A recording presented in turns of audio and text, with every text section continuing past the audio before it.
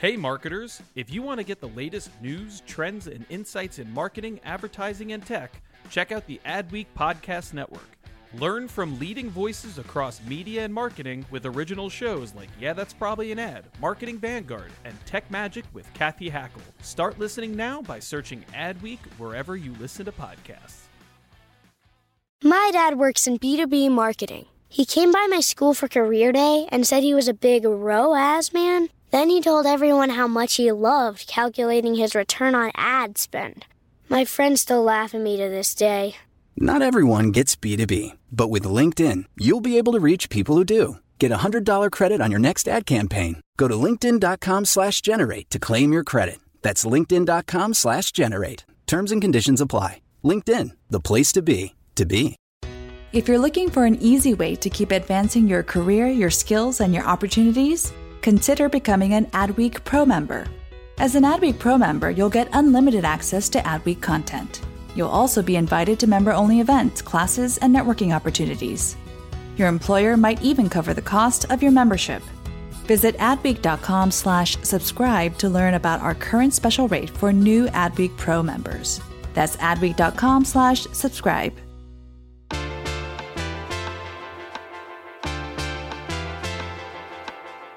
You're listening to Yeah, That's Probably an Ad. This is the Adweek podcast where we talk about marketing, media, technology, pop culture, because in the end, everything is an ad. I'm David Greiner. I'm the creative and innovation editor for Adweek, and we've got a special group this week to talk about one of the most high-profile stories of the last week, which there were several, and I'm sure we will touch on quite a few of those.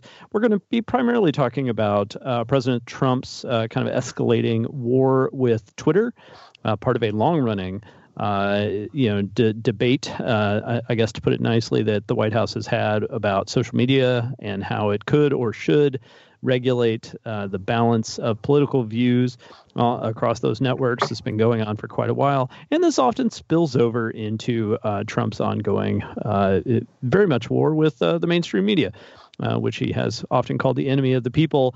And so to talk about some of the issues that all really came to a head over this past week, we've got several of Adweek's top experts on these topics.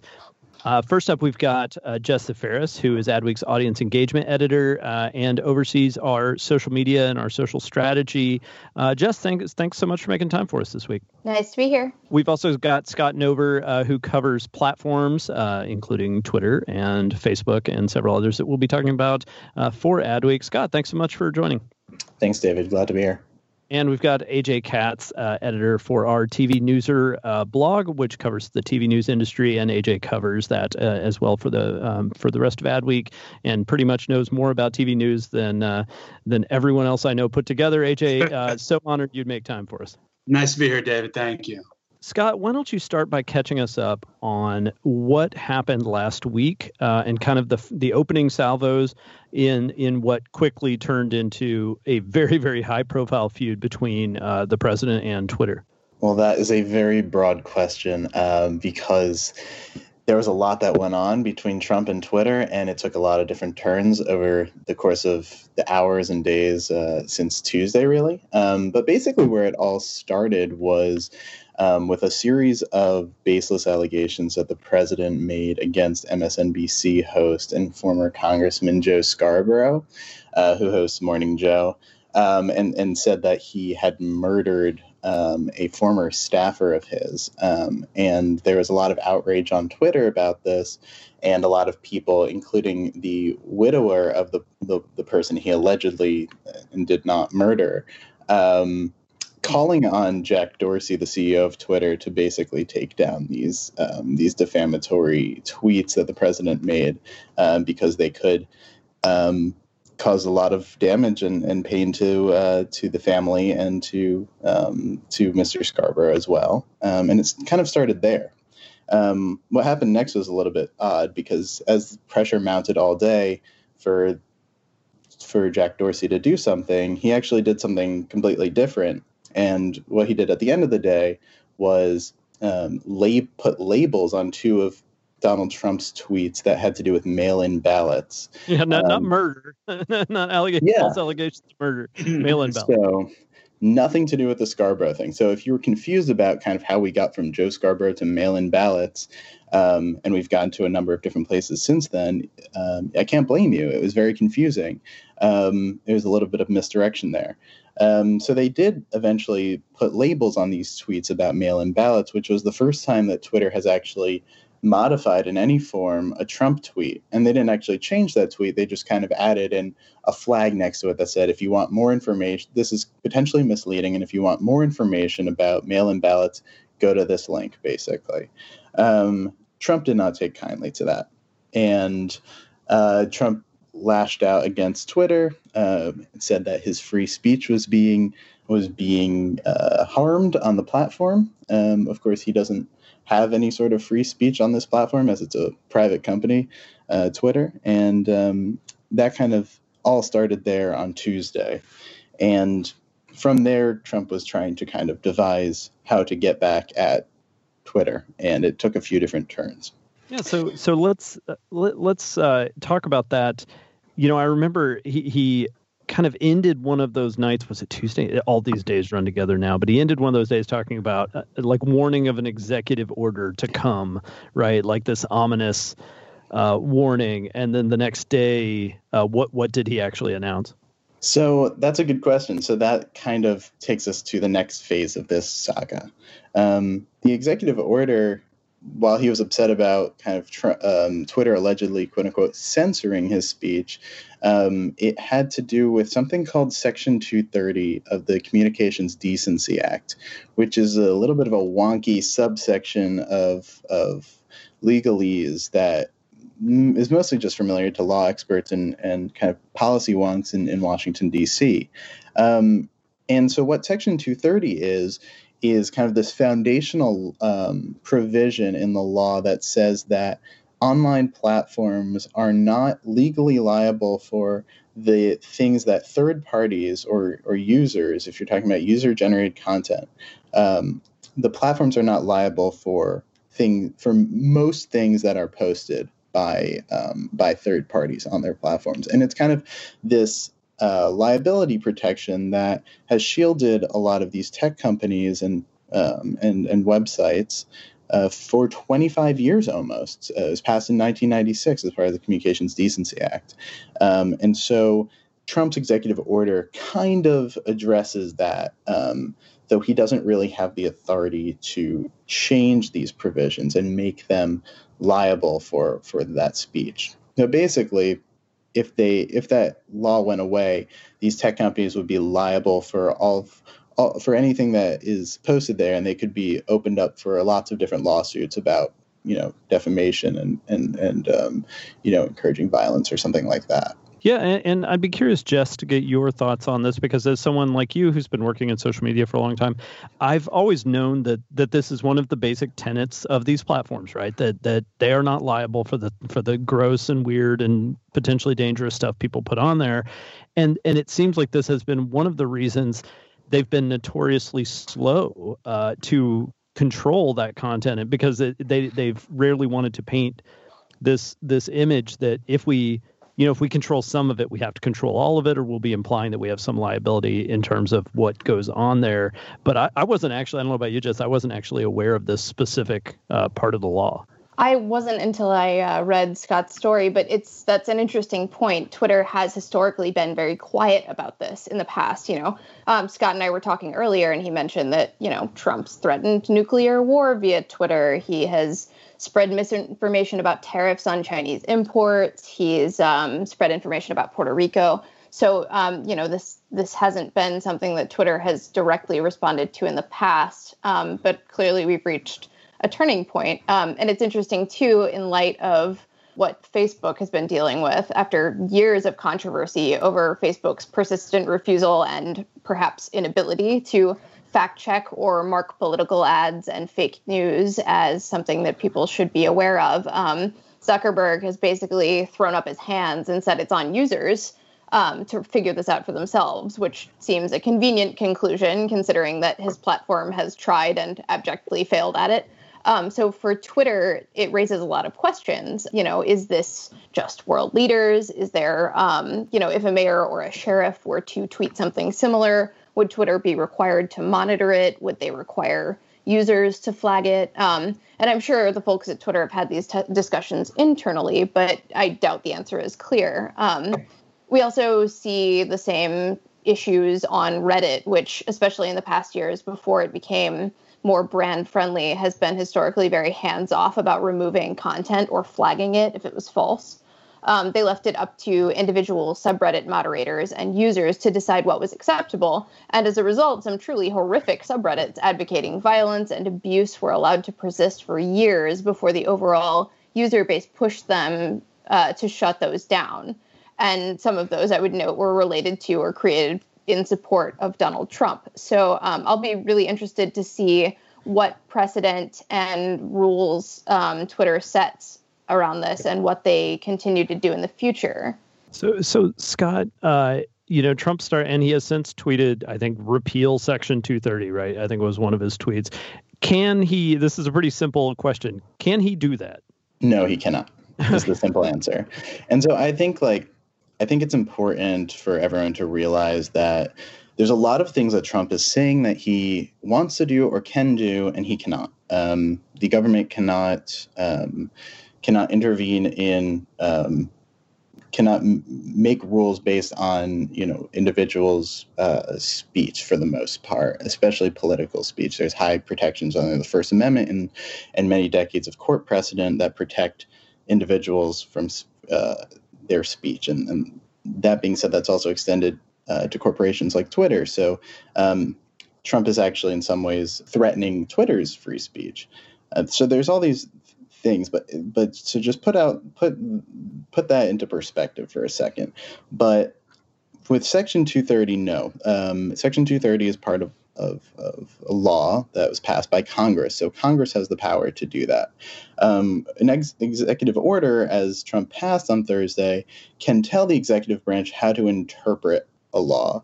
That being said, there's very, very shaky ground on which any of the agencies that Trump actually discusses in this executive order have for the things that he's talking about.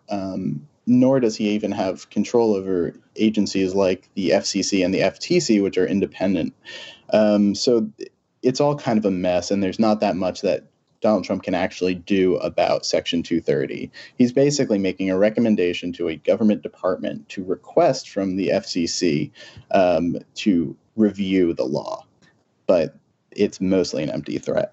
So, just because we could spend the next 4 hours talking about everything that happened in the last week, and we still would probably barely put a dent in it, but just to kind of catch folks up, although I know a lot of this was got plenty of news attention, but with the death of George Floyd, with the protests and then eventually unrest and riots that occurred in Minneapolis afterward, that's when that became yet another kind of tipping point in this conflict, when Trump issued a tweet, and instead of just putting a fact-checking kind of framing around that tweet, Scott, tell us how Twitter handled that one. Well, so basically the tweet from Donald Trump which came at Classic Trump at 12:30 at night, I think it was last night or earlier this morning, basically called the mayor of Minneapolis a very weak radical left mayor, and threatened to send the National Guard into Minneapolis to quell the protests. He said, quote, "These thugs are dishonoring the memory of George Floyd. I won't let that happen. Just spoke to Governor Tim Walz and told him the military is with him all the way. Any difficulty and we will assume control, but when the looting starts, the shooting starts. Thank you." So pretty instantly, people on Twitter said, this is a clear violation of Twitter rules about encouraging violence. Basically, the president was threatening that the National Guard should start shooting unarmed protesters or looters. Either way, it's certainly a violation of the Twitter rules if I were to post that or a company were to post that or something like that. And by the time that at least I woke up this morning, Twitter had done something about that. So they kind of blurred out that tweet. you can click it if you click view on it, but it says this tweet violated Twitter rules about glorifying violence. However, Twitter has determined that it may be in the public's interest for the tweet to remain accessible. So basically what they're saying is that under any other circumstance, if this weren't the president of the United States, we would take this tweet down because it violates our rules, but we're going to let you view it if you want to view it because we think it's newsworthy. And a lot of people point out the historic context of this. This is a line that we certainly don't know exactly where it came from in terms of how Trump thought it up, but it was a line that's quite infamous in civil rights history. It dates back to 1967 when the Miami police chief Walter Headley was asked basically, how far are you willing to go to keep people from looting? This was during 1965 to 1967 was the time of the Watts riots in L.A. and through riots in Detroit, quite a few cities. And so when asked about how far he would go, he said when the looting starts, the shooting starts, and that basically that's how he kept the peace, is by just shooting people. And it became kind of one of the more infamous quotes in the style of a George Wallace or a Bull Connor.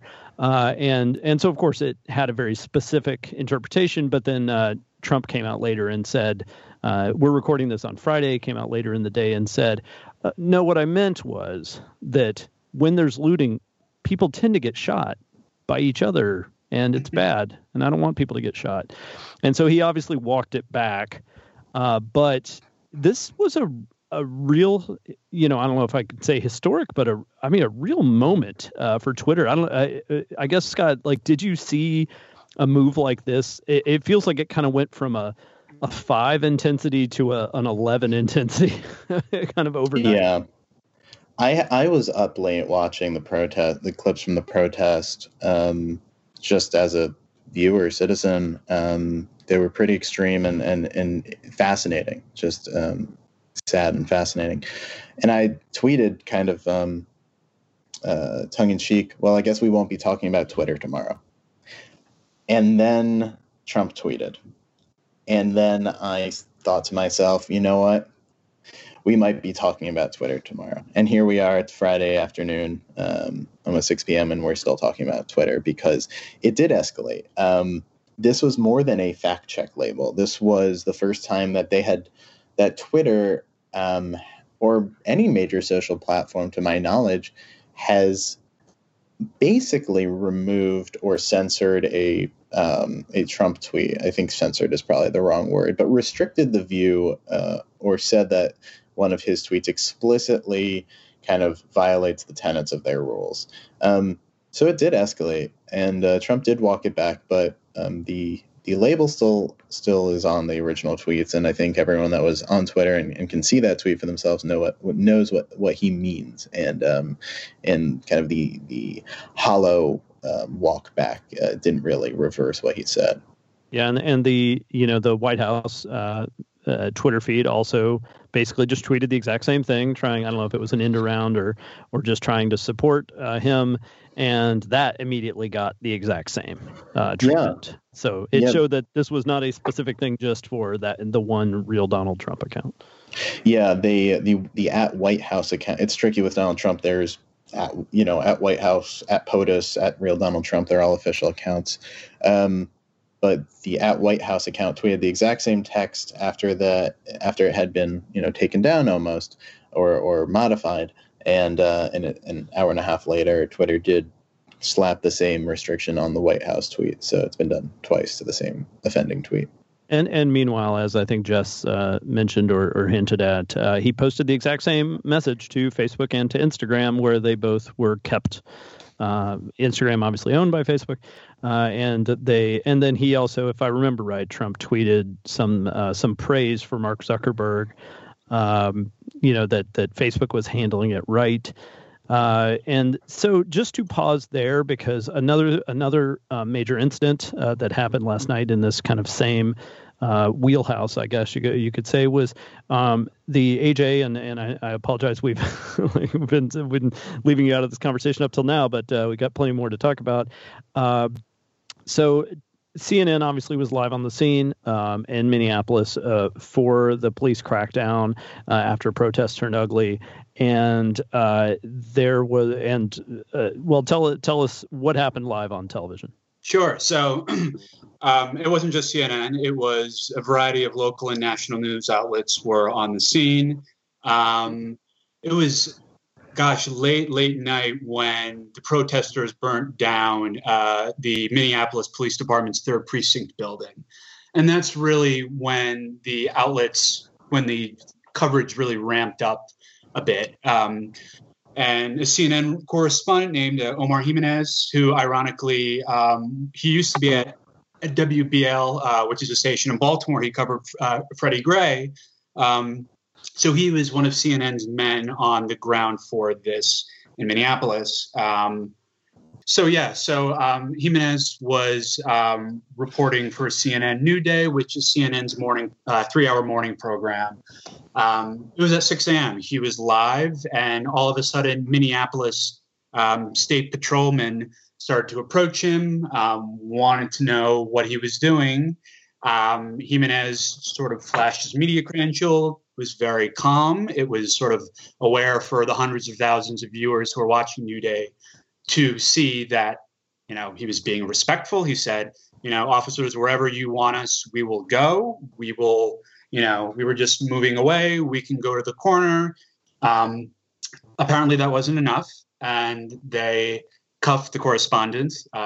All live and on air. CNN captured it. And about an hour later, he was he and his producer, Bill Kirkos, his photojournalist, Leonel Mendez, were released. And this actually happened with the assistance of CNN president, Jeff Zucker. For those who are in the television news business, they're aware that Zucker watches all news, but CNN in particular, almost at all hours. He doesn't really sleep much. So he was obviously awake at that time. And once he saw what was happening to one of his reporters, he got on the phone with the governor of the state of Minnesota, Tim Walz, and said, "What's going on? You need to take care of this now. This cannot be happening." The governor, I guess, took care of it. He apologized profusely. The governor, again, apologized later in the day to CNN and to Zucker and to Jimenez for what had transpired that morning. So it was a pretty surreal situation. This is obviously not the first time journalists have been arrested. You're not used to seeing it here in the United States. You're used to seeing it in different countries. But it did happen here. It happened in real time, which is a little bit scary. It happened to an Afro-Latino reporter, which is even more problematic. And it was sort of an extraordinary situation this morning. It was really sad. So, and part of what I think really drew a lot of fire for this was that the Minneapolis State Patrol or Minnesota State Patrol had tweeted after this happened, said, "In the course of clearing the streets and restoring order at Lake Street and Snelling Avenue, 4 people were arrested by State Patrol troopers, including 3 members of a CNN crew. The 3 were released once they were confirmed to be members of the media," which, of course, the visual that paints is that they were in the middle of, a scenario and there was no way to tell that these were media professionals, when it's very clear to anyone who watches that there is a live shot going on in the middle of an empty street. They are the only people there. I mean, as folks who are watching in real time, and frankly, if you DVR or if you go back and look at the CNN video tweet that's gotten, 20 some odd million views already since this morning, Omar is flashing his media credentials. He's speaking with the patrolmen. Someone off camera says they're with CNN. So he was not released immediately. You could see him getting in the patrol car. The footage is there.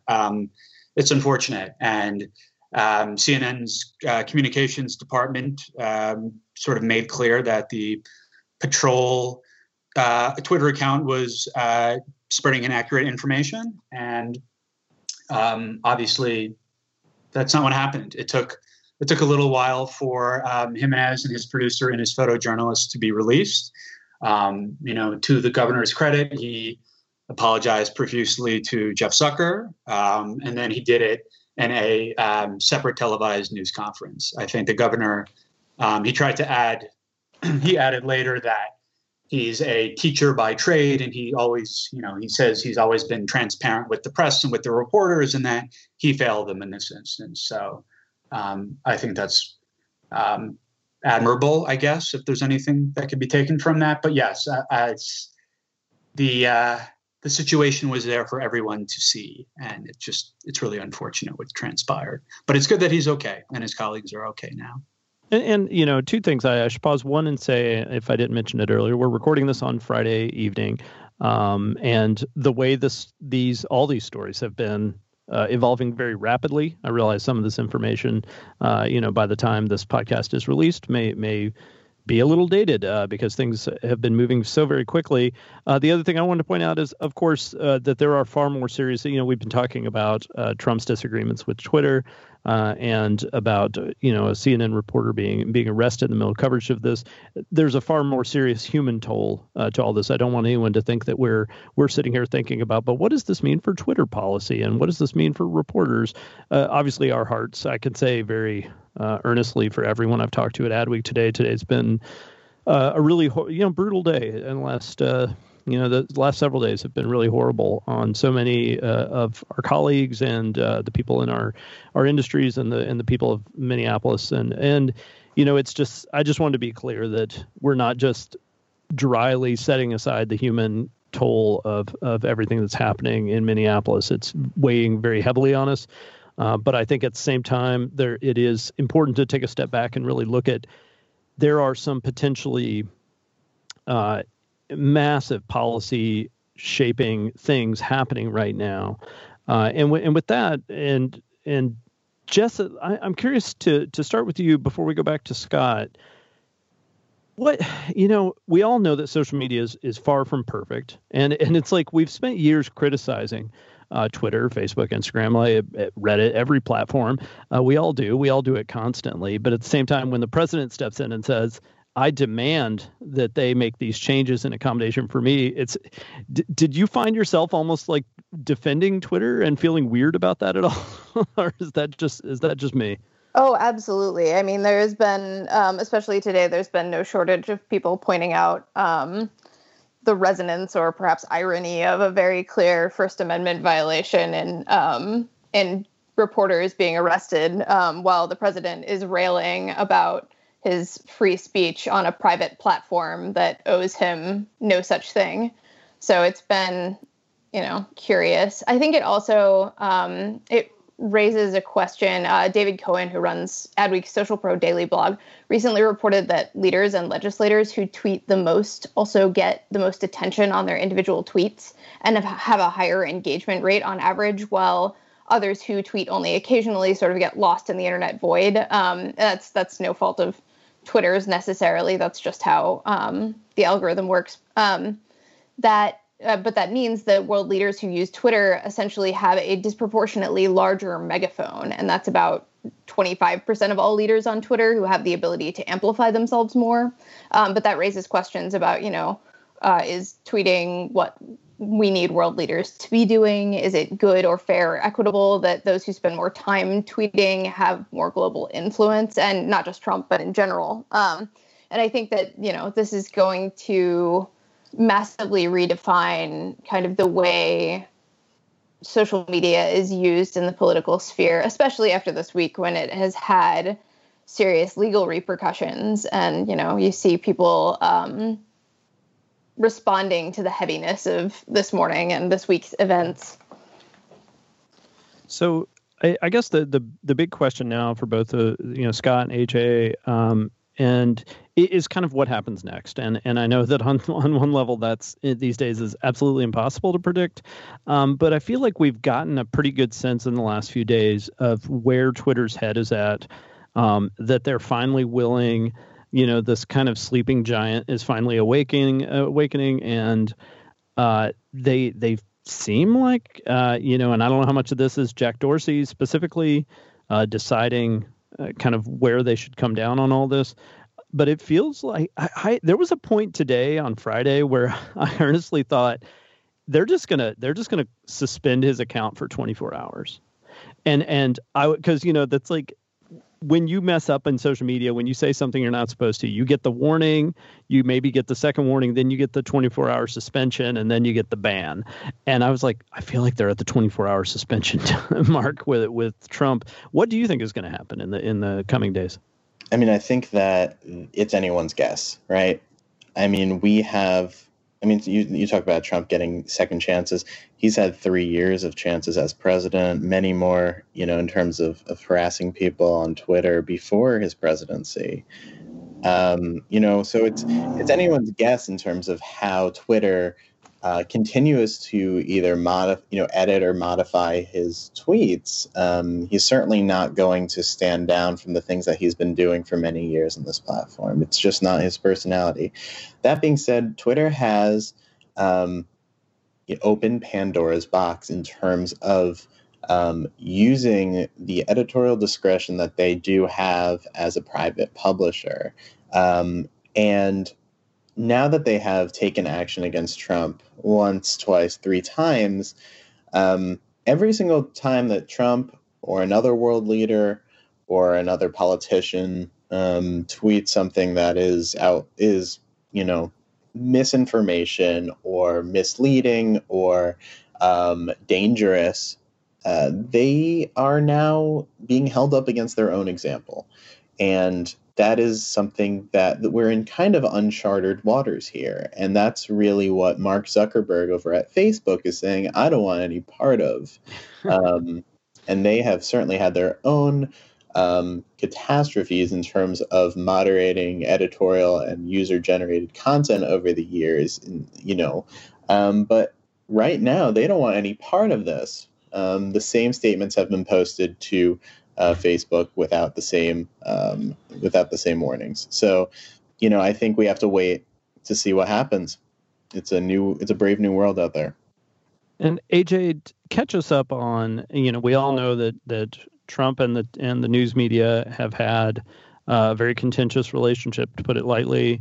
But it felt like in April, he kind of stuck his toe in the waters of getting back out there after having a pretty long freeze out of the media, not really talking to them directly, and then started giving these briefings for COVID-19. How would you describe that process and how that went? Well, look, I mean, in theory, it's a good idea, right? I mean, bringing your public health experts, your Dr. Anthony Fauci, I don't know, if you guys remember him. It feels like forever since we've heard or seen him. But you have Dr. Anthony Fauci, you have Dr. Deborah Birx, who are up on the podium, who are giving daily updates. It's like, okay, great. This is, you're hearing from public health experts each day. You're putting someone, the vice president, who granted is not exactly a public health expert himself, but at least he's articulate. You put him in charge of this. You have some sort of organization. You're getting information out to people on a daily basis with at least 2 experts.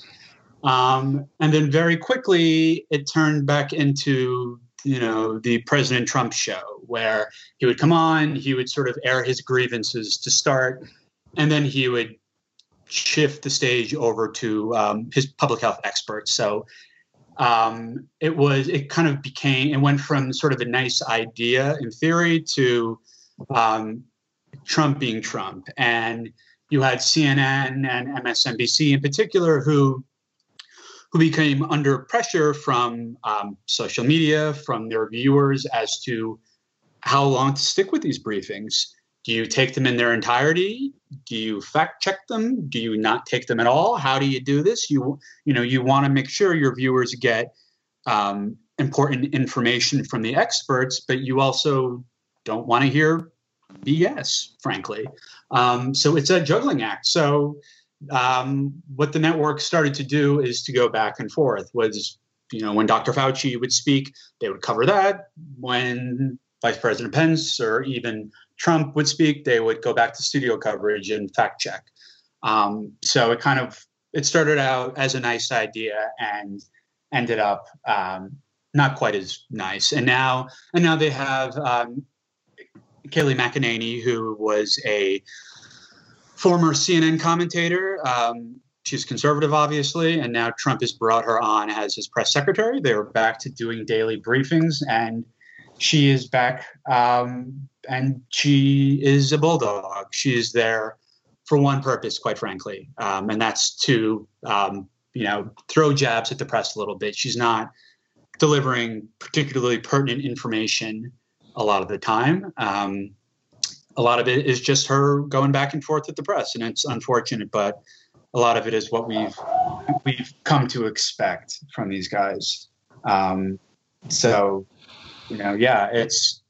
again, as I said, it started off as maybe a nice idea. People were optimistic. Okay, we're going to have public experts giving us important information on a daily basis about what this public health emergency means to you, to your loved ones, to the country in its entirety. And it sort of devolved into this,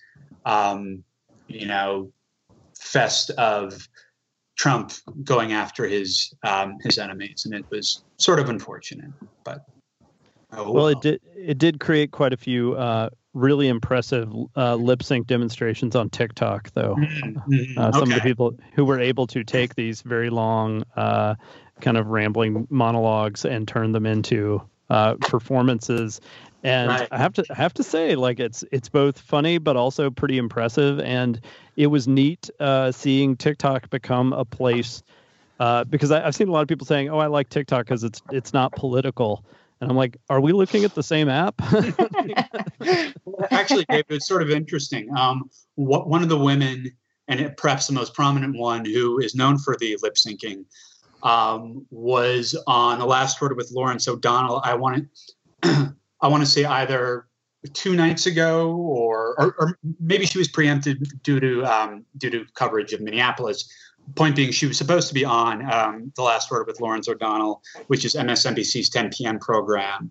So that just sort of goes to show that TikTok has really entered the mainstream, where you're now seeing TikTok personalities show up on cable news programs that draw a couple million viewers a night. So her work isn't going unnoticed, apparently. Well, great. Well, thank you all so much. We packed a lot in. Like I said, we could keep going for a long time. But the good news is, if you're into these topics and you want to know more, this is literally what we do all day. So check out adweek.com. Definitely, if you have not already, become a Adweek Pro member so that you can get unlimited access. You should definitely consider doing that. And make sure to get out there and check out everything that AJ Katz is writing on TV Newser and elsewhere on Adweek. And then also Scott Nover is covering platforms for us. And Jess Ferris running all of our social channels, among many other things. And speaking of TikTok, check out Adweek's TikTok, which is now... Jess, do you want to share the good news about the Adweek TikTok account? Oh, yeah. We are officially verified. Ooh. Check mark. Mm-hmm. And in addition, our name is no longer these mildly sketchy Adweek Mag. We are just straight up Adweek, right? That's correct. So follow us there. You will get such fine content as Jess, who happens to be an etymology expert, and recently shared the history of some of the most kind of core words in advertising. And I really hope we can lure you back to do that many more times. I plan on it. Sweet. All right. Well, thank you, everybody. And thanks to each of you for coming on the show. Thanks, Scott. Thank you, AJ. Thanks for having me. Yep. Thank you, David. Our theme music is by Home. This week's episode was produced by me and edited by Lane McGivney. If you've not already, please subscribe at Apple Podcasts or wherever you get your podcasts. And you can drop us an email anytime at podcast@adweek.com. That's podcast@adweek.com. I'm David Griner for Adweek, and we will be back next week. Are you an Adweek Pro member? If so, we hope you've been enjoying unlimited access to Adweek content, including special reports on the future of marketing's hottest categories. If you're not an Adweek Pro member, now's the perfect time to join. We've got a ton of amazing member-only events and resources on the way, and you won't want to miss them. Your employer might even be interested in covering the cost of your membership. Visit adweek.com/offer to find our current special offer for new Adweek Pro members. That's adweek.com/offer.